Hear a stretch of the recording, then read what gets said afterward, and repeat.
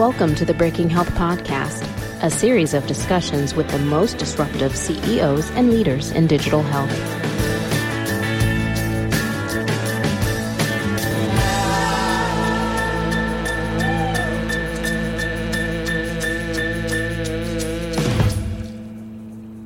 Hi, everybody. This is Tom Salemi. Welcome back to the Breaking Health Podcast. We are reaching our host, Steve Krupa, in the Krupa-mobile, being whisked off to some secret location for vacation. Right, Steve?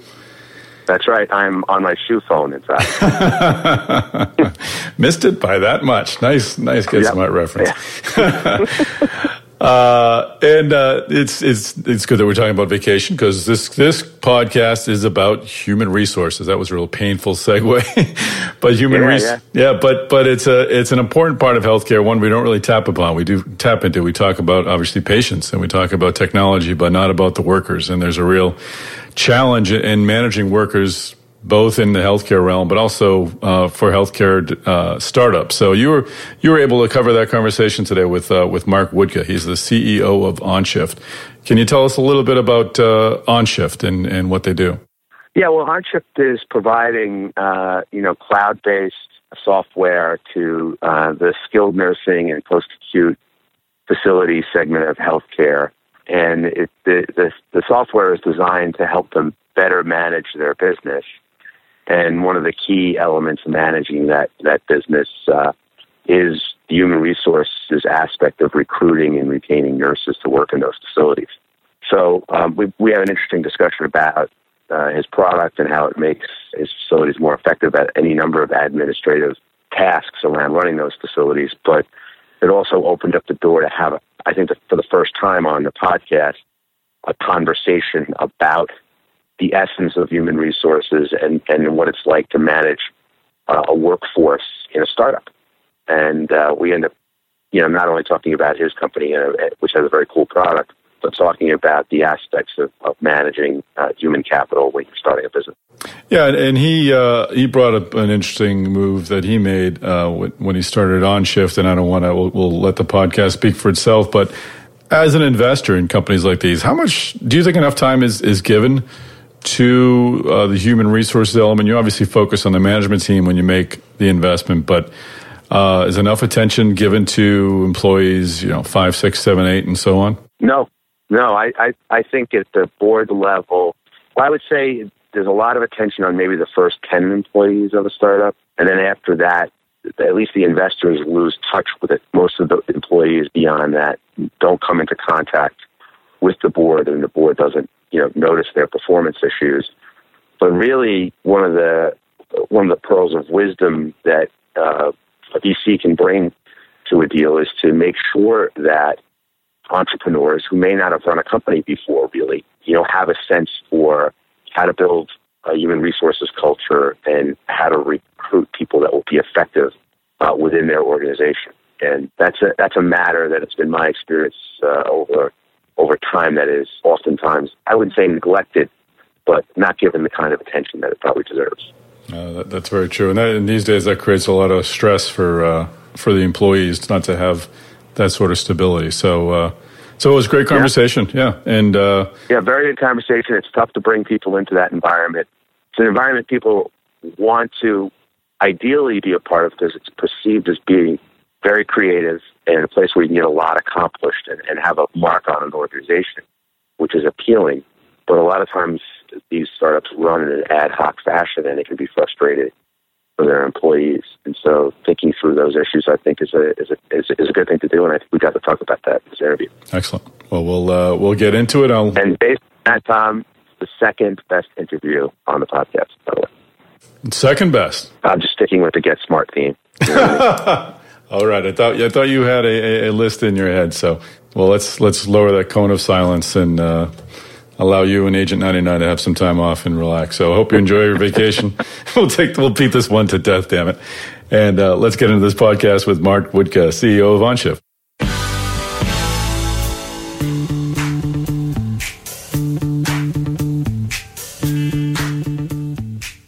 Welcome to the Breaking Health Podcast. I'm here with Mark Woodka, the CEO of OnShift. Welcome to the podcast, Mark. Thanks, Steve. Great to be here. Yeah, it's good to have you on. We occasionally do get the serial entrepreneur to visit with us, and you're one of them. I want to talk about your company. I want to get into sort of the details of your value proposition, but I want to talk a little bit about why you can't seem to get a job and you have to keep starting companies. Yeah, I think it's an addiction, Steve. I think that's the best way I can describe it, because I look at a lot of my friends who have things like steady incomes, or incomes that raise consistently year over year instead of spiking in one year and then dropping like a rock the next year. Yeah. So I think that's the only thing I can really liken it to. And I mean, there must be something that triggered in your brain a long time ago that led you down the path of starting businesses as opposed to getting a job. Anything you can remember that caused this thing to happen for you? I think so. Two things. One, my first job out of college was for a startup as a salesperson in the technology space. I like technology. I gravitated towards sales and marketing early in my career. I love the startup environment where you're really making an impact. You can see the effects of your work. And what really jazzes me, and people ask, why are you doing this? Why are you doing another startup? What excites me about it is we have a lot of young people in the company. We started with 2 or 3 people and an idea. We now have 160 employees. Every time we have a new employee that buys their first house or their first car, starts a family, knowing that, my team and I kind of created the environment that's making that happen is what helps me get up in the morning and what jazzes me about, building a business. That's very cool. So where are you working out of these days? Cleveland, Ohio. We're in God's country. Right downtown, attached to the largest theater complex east of New York. Mm-hmm. So downtown Cleveland. Congratulations on your NBA championship, by the way. That was a long time coming, right?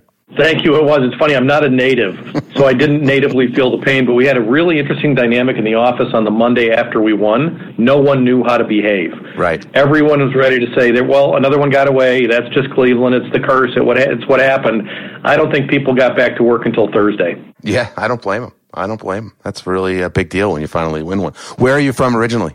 Originally, I grew up in Wisconsin, and then I lived in Minneapolis for 14 or 15 years before coming here in the mid-'90s. So I've been here a long time. So tell me where one of the things I love about being around startups, too, is seeing the young people come in and get jazzed about something new and being able, as you become sort of the jack of all trades when you're in the midst of getting a company started. Where are you recruiting people in from and what types of, obviously you've got computer scientists and so forth. What type of backgrounds do you find these people are coming from? Yeah, our 2 largest teams are our engineering team and our customer success team. Mm-hmm. Customer success is kind of a function of how many customers we have, right? We have to support and help make our customers successful. And then the engineering team, we grow as we want to develop new products and build out a broader platform. So we're recruiting, we recruit mostly locally. We recruit from the schools here. We've got some great educational institutions. Case Western Reserve University is not far from us. Cleveland State is right across the street from us. We also have become a bit of a destination company. We benefited from some recent exits. Mm-hmm. Explorus was acquired by IBM. TOA hasn't really helped us that much. They got bought by Oracle, but their engineering was overseas. So when a big company comes in and buys a startup, there's a certain number of people that love the startup environment. They don't want to work for an IBM, right? Right. So we're able to attract those people back to a startup environment. Yeah, I know. In talking with entrepreneurs, one of their challenges is really the whole human resources and recruiting process in terms of finding the right people, onboarding the right people, getting them trained, getting them working. I mean, now that you've built yourself up to 160 people, which is substantial, really, for a startup. Any pearls of wisdom for the entrepreneurs listening that are working on building up a staff? Sure, a couple. I think one of the most important things was, and I took some grief from our venture investors in this in the early days, is I had a VP of HR as employee number 3. And my thinking on that, it's a woman, Terry Hembry, who's been with me at the last couple of startups, is getting the right people in the company is the most important thing you can do, and instantiating the right culture is critical. You can't implement a culture 2 years into a business or 4 years into a business, and if you don't hire the right talent out of the gate, you don't get going. And so that's such a critical function, and I think so many entrepreneurs overlook that. And to this day, I've got, friends in the region that have good-sized companies that say, gee, do you think I should hire an HR person? And I said, yeah, 8 years ago, right? Yeah. And I think the other thing is, if you look at what it takes to scale an organization, our hiring about doubles every year, right? Last year, I think we hired 30 or 35 people. We've already hired 70 this year. We'll still hire another 30 this year. So I work with my teams to really get good at onboarding employees, making sure that we have a well-thought plan. They come in, they get going, they get up to speed as quickly as possible. We implemented something interesting on our sales team about a year and a half ago. It's an apprentice program where we take young people right out of school. We put them through a 2 to 3 month apprentice program where they really get to know the company department by department. They get to know the market. They go visit customers, and then they generally go to a lead gen team or to the inside sales team, and then their career path from there. If you start a lead gen, you could become an inside salesperson, a field salesperson, et cetera. But really kind of training our own people, taking the young talent that we have in the region and getting them up to speed, and that's been working out very well for us. So really give a lot of thought to how you onboard people. I go crazy if I see a new employee reading a manual right on day 1 or day 2. That should never happen. Right. Yeah. No. I'm a big stickler for training, and I'm a big stickler for expecting managers to train their own people. If you follow what I mean. Absolutely. And not throwing them into the middle of the project and letting them suffer, but teaching them how to do their jobs as a major part. I think I had read a book or a notion somewhere where you just people at McDonald's get trained, right? And we think of that as a pretty easy job. We've got people coming in and trying to change the world with software. And some people don't want to train them, and that just doesn't work. It just doesn't work. No, it doesn't. Absolutely. So let's get into this. We talk a lot about digital health on the program, and I segment it into a lot of different notions. Certainly, connected health, consumer engagement, data and analytics, and automation.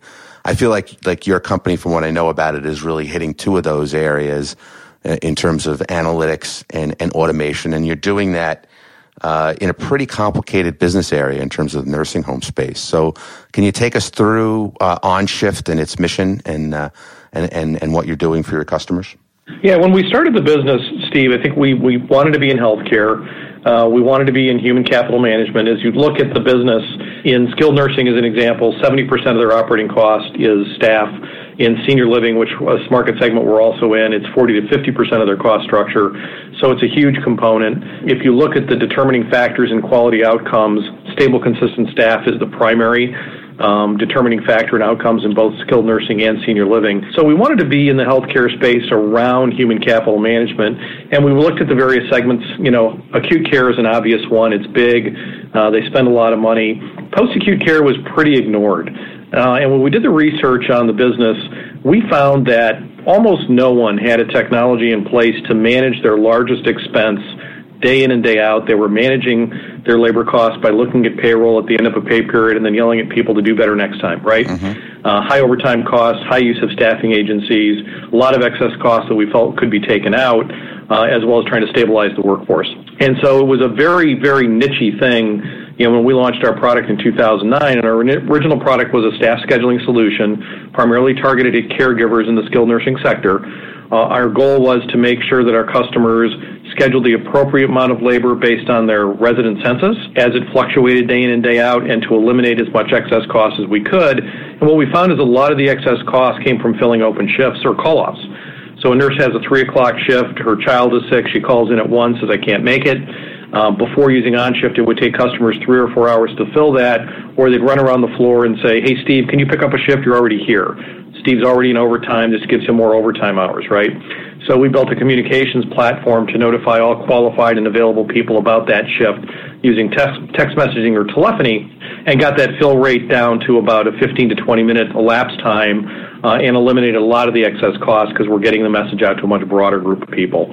So that was our original, technology was, let's help you schedule appropriately and mitigate some of the excess costs. And then we're broadening into more of a human capital management platform that helps with identifying need, doing some workforce analytics, helping on the recruiting side and applicant tracking and so on. Yeah, so I'm not sure how well the listeners really understand in the post-acute market, and I would describe it as follows, and then you can embellish it for me. But at the end of the day, there's a lot of pressure in the healthcare system to move people out of the hospital environment. And obviously, there's really only two places they can go at that point, right? They can go into a skilled nursing facility, or they can go home, right?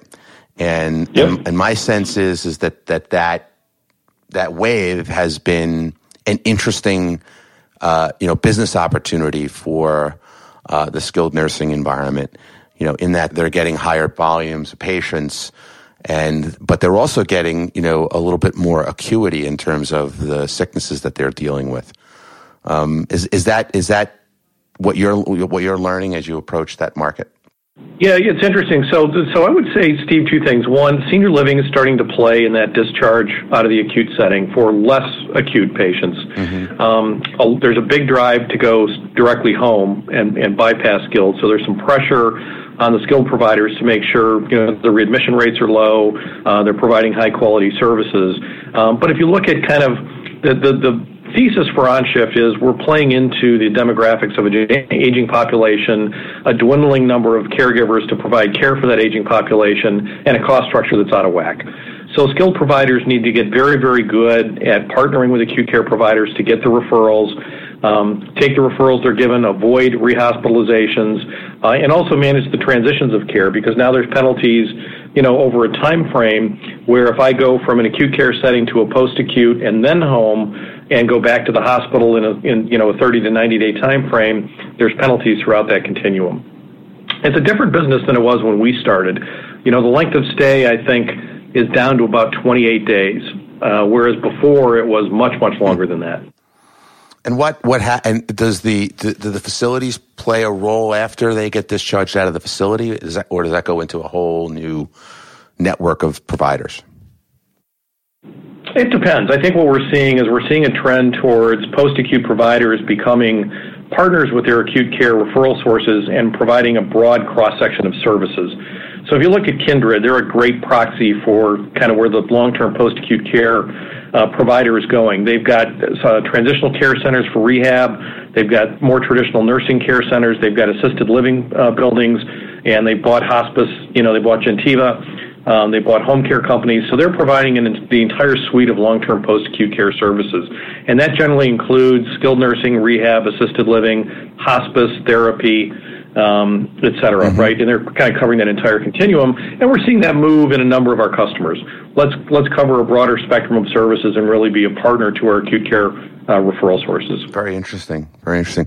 So your technology is are you providing it from the cloud? Are you installing an on-premise solution?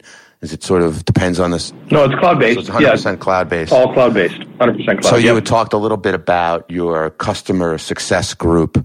What is it like to implement your products, and what are the success points? How do you know that your customers are getting the most from your product? That's a great question, Steve, and I think there's two answers to that question. One, as a cloud provider, my background has been selling perpetual licenses of software, because that's what you did before the cloud came out, right?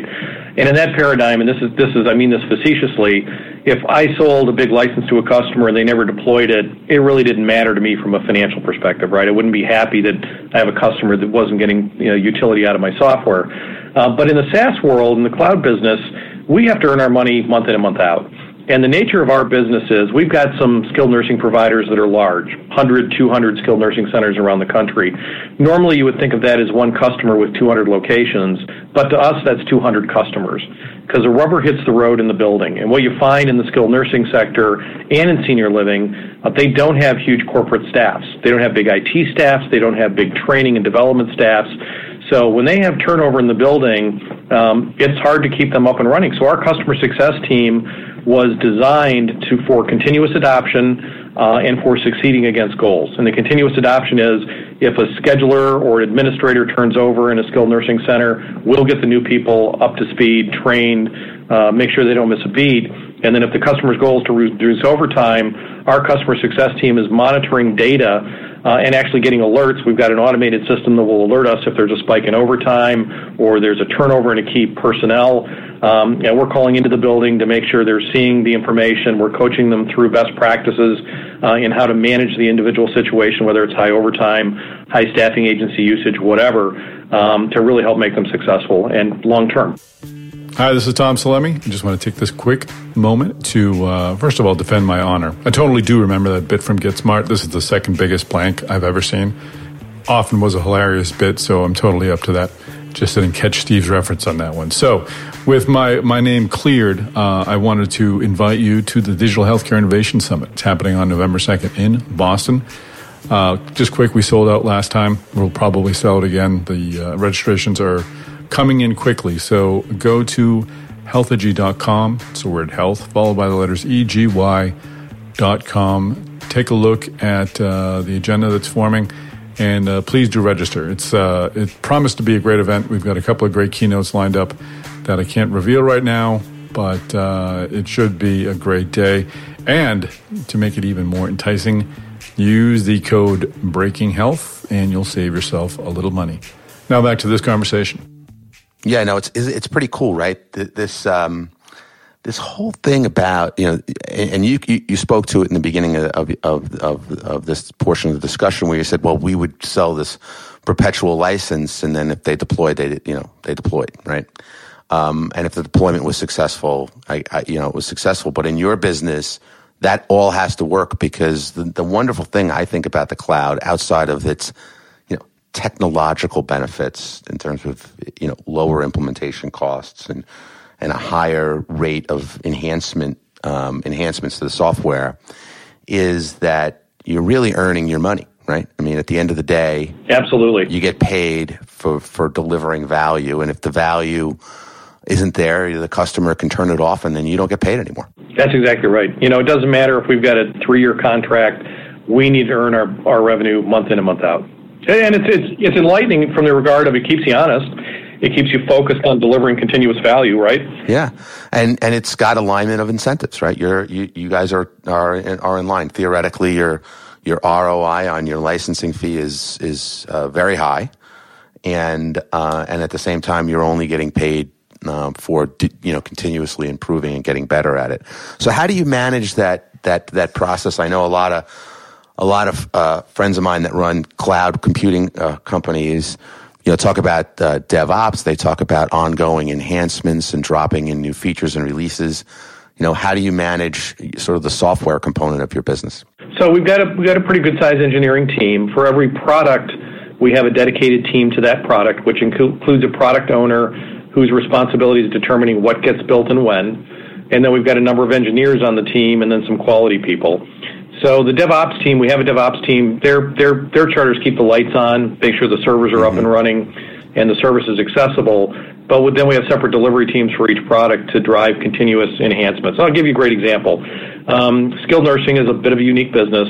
The Centers for Medicare and Medicaid Services recently announced about a year ago that providers starting July 1st of this year had to electronically submit work data, basically payroll data, for 40 different job classifications.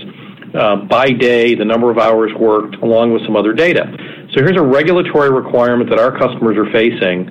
No fault of their own, not by their choice, but we built a product to solve that problem and gave it to our customers, basically as an enhancement. So it's something that they needed to deal with, and we felt it was our obligation to give them a solution to it and not use it as a means of, extracting extra coinage from them. As a good provider and partner, we felt it was our obligation to help them through this situation. That's cool. I mean, that's the way it's supposed to be, I think. So you had talked about the scheduling side of the business, and I know you've expanded into other forms of automation. Let's go through that a little bit, and then let's talk about how you might be using using the data and some analytics to add value to your customers' businesses? Sure. So I think we released a couple new products last year. OnShift Insight is a workforce analytics platform really designed to do a couple of things, and I'll tell you how it came about, and then I'll tell you what it does. How it came about was, as I mentioned, our schedule technology. The core value prop for that is making sure you've got enough people to provide the right level of care based on who's in the building, without having a lot of excess cost. And whenever customers came back to us and said, we're really not getting overtime reductions we wanted, or we're still using agency, we'd say, well, how many openings do you have in that building? And they'd say, well, we need 3 nurses. And we do a back-of-the-envelope calculation with the data we had and say, you need 7. And that happened over and over and over again. And what we found was people tended to hire whoever quit or left, as opposed to having a concept of position control and how many nurses and aides do I need to have in the building. And so the Insight's primary value props are, number one, we're going to look at your capacity utilization and tell you how you're doing. So we'll see cases where we've got high overtime buildings that are using their FTEs at 120% of utilization and their part-time and PRN staff at 20. So they just need to shift the paradigm, leverage their non-full-time people more, and we can help them get that down. If they're using their existing staff effectively, do they have the right mix? Right? Is 85, 90% of my staff FTEs and 10 or 15 part-time or PRN? We'd rather see a 75-25 kind of split because it gives you more flexibility, especially when things happen on short notice, like you need to fill a call off for an open shift. And then finally, it will make hiring recommendations, saying, okay, you need to hire 2 nurses for night shifts on these rotations. So we make it easy for HR in the building to understand what positions they really need to fill to help address their care coverage as well as their cost issues. And then that will make hiring recommendations. If you accept those will go into OnShift Hire, which is an applicant sourcing, recruiting, and applicant tracking solution to kind of tie it all together to get candidates in through the process and manage them through the process to hire. That's pretty cool. What is the hiring rate at these facilities? Are they just basically constantly hiring nurses? Is it that's more or less? Yeah, it's nurses and certified nurse assistants are probably the larger demographic in this market. Mm-hmm. Turnover rates range from 40 to 120%. Industry average are published as, I think, 44 in skilled and around 34 to 40 in senior living. We see it much higher than that in a lot of cases. So what we find are, providers should be constantly hiring. They may not necessarily be constantly hiring, but they should always be recruiting and having a bench. If you got 40% turnover, if you got 100 caregivers, you're going to hire 40 people this year. If you divide by 12, that's 4 a month, give or take. Right, so you should always be looking for those people. And maybe it's obvious, but I feel I need to ask the question: what provokes that high turnover rate? It's a difficult job. I think a lot of caregivers come into the industry saying, I'm working at McDonald's making $8.25 an hour. I could become a certified nurse assistant and make $11 an hour, mm-hmm. Not realizing it's changing diapers and dealing maybe with difficult memory care residents. And I think the providers have not done a good job of onboarding them properly, really getting them, instantiated in the culture and the mission of the organization. They're so desperate for the arms and legs in a lot of cases. They hire somebody, give them a little training, and then give them a full caseload. And, 30 days into it, people are saying, not for me, right? If you look at all the turnover that happens, and this is more on the skilled side, the vast majority of turnover happens in the first 90 days of a new employee's tenure. Right. We actually had a customer, this is kind of a funny story.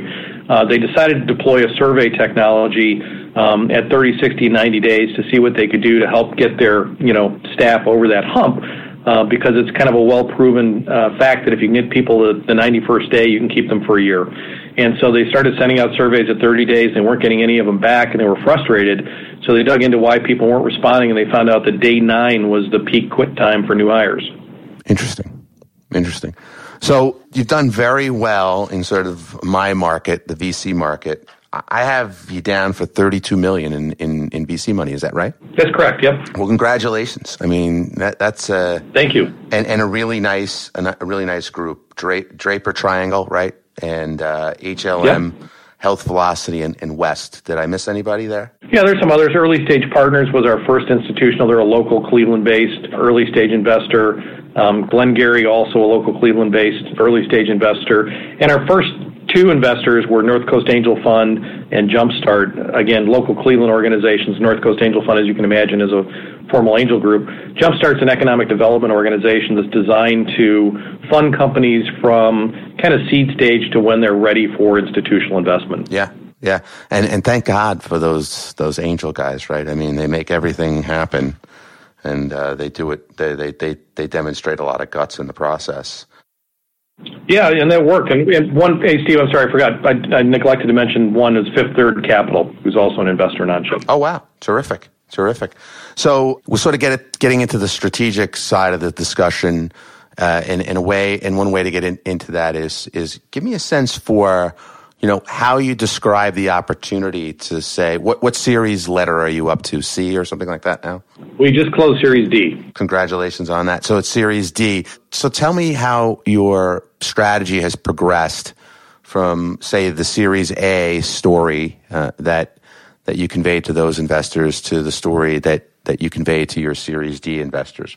Where are you strategically, and where do you think your competitive differentiation lies relative to the rest of this market? Yeah, good question. I think the Series A conversation is we see a gap. We see a need in the market. It's not being filled by anyone consistently. It's kind of scattershot. There's no 800-pound gorilla in the segment doing what we're planning on doing. Let's go. We think we can make a business out of this. Let's go take a shot, right? Mm-hmm. And so you put forth a plan. You articulate, the value prop, the needs of the market, the demographics of the market, and why you think this will be a win. It's really about proving, do you have a business? Do you have a business? Can you make a market in the product that you're planning on selling? And I think by the time you get to Series D, you've proven you can make a market. You've proven, you can win business, keep business, scale the business, and now it's how do you broaden the business. So strategically, we're looking at how do we broaden our footprint to cover more of the staffing continuum, to be a more robust solution provider and more of a platform provider to our customers. And again, the demographics are all in our favor. The aging population hasn't changed. The downward pressure on reimbursements from the government hasn't changed. New payment reforms, partnering through accountable care organizations. There's so many things that are changing the landscape in healthcare, but the fundamentals are we don't have enough people to provide care for the number of people that need care, and we don't have a sustainable funding mechanism. And labor is the number one expense. So what can we do to optimize that cost, get people into this business, keep them here, and take as much excess cost out as we can? When you first onboard a customer, what are they doing that your your software is replacing? Are they using another software package or? Almost never. 90% of the time, they're using a piece of paper or an Excel spreadsheet, and that's what attracted us to this business to begin with, Steve. It was almost 100% greenfield. Yeah. I've been in technology since the mid '80s, and when personal computing first came out and business apps, were new, you saw a lot of greenfield markets. I haven't seen it since then. It was really surprising how big an opportunity this was. Yeah, and how many beds are there now in sort of the post-acute market? We count about 54,000. So, and that does not count things like home care, hospice, and therapy. That's more residential things, senior living, continuing care, retirement communities, and skilled nursing. And again, a growing market, and we certainly have opportunities to cover a broader segment of the continuum and not just stick to residential care providers. Yeah, very good. So the presumption that I'm going to make is you're going to see some people come in and want to compete, and where do you think you are ultimately going to be able to hold on to a competitive advantage as competitors start to see 54,000 beds where you're now setting the standard that they should be running their HR and their scheduling and their workflow processes in an automated way? Where do you think you'll be able to differentiate yourself continuously on an ongoing basis? So I think there's two things, and just as a point of clarification, there's 54,000 facilities. Okay, sorry. There's millions. That's fine. You asked me beds, and I gave you facilities and didn't clarify, so my bad. So as I look at our competitive differentiators, number one is continuous innovation and value delivery, right? PBJ is an example. We've got some other things in the works that I don't want to talk about right now, but how can we bring technological solutions that are really, really easy to use to a market that's really desperate for the help, but isn't historically a big technology adopter, right? So ease of use is how we win a lot of business. I think our customer success offering is a huge differentiator. We're making sure that you're adopting and you're successful over the life of the contract. We're always going to be there for you to make sure no matter what happens in the building where the rubber hits the road, we're going to make you successful. So it's those two things, really, innovate, deliver solutions that are complete but easy, and help you along in being successful, I think is our sustainable advantage. Very cool. Very cool. I'm here with Mark Woodka of OnShift. And, sort of getting down to our last couple of questions. We talked a little bit about HR in the beginning, and it was sort of a natural thing to talk about since that's a big part of what your solution is impacting. And I just want to go back to that with respect to your company, your culture, the way it feels to work there, sort of when you start your own business, you sort of get to start your own country at some level. Give me a sense for the values that you try to impart on your organization and your people and what it's like to work there. That's a good question. Probably asking the wrong person, right? You should ask somebody that works here. Well, I mean, you must have some sort of perception about it. Well, and certainly some goals for it, right? Absolutely. When we think about things that matter to us, one is we're dedicated. We're dedicated to our customer success, but we're also dedicated to each other's success. We've got a very, very open organization. I interview every new hire about 60 days after they start and ask them, tell me what you think about the company. How did we do on onboarding you? What surprised you? What were you expecting that, was different? Were there bad surprises, et cetera? And a lot of what I hear is just, this is a tremendous culture. Everybody's very, very helpful. I'm not afraid to ask anybody a question about anything at any time. People will stop and give me time and help me. And they do the same thing for the customers. And they do it in a congenial, nice manner. So we're very dedicated to making our coworkers and our customers successful. We put a high amount of value on innovation, and that doesn't necessarily mean, whiz-bang innovation for the sake of innovation. It's how can we help our customers solve an intractable problem with an elegant solution.